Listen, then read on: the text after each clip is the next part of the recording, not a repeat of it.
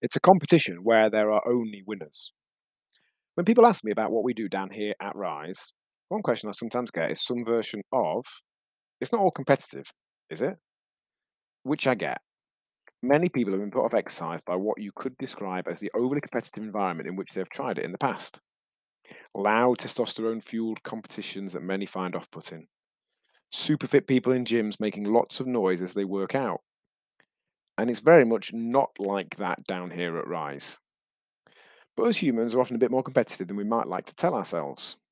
I'd wager that everyone that ever did one of our sessions did more in it than they would if they were working out by themselves. More repetitions, less rest, greater weight, or some variation like that.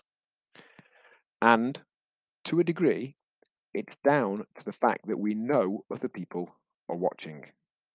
Even on a subconscious level, we might be aware of who else is in the session, and we might feel we should be able to perform compared to them. We'll all do a bit more when doing a workout with others. Competition that everyone wins. It's not about actually doing more than the other person. It's not about winners and losers. It's about us all doing more than we would have done otherwise. And everyone wins when that happens.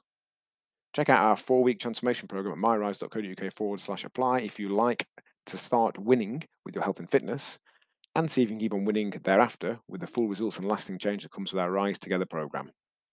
Much love, John, Chicken Dinner, Hall.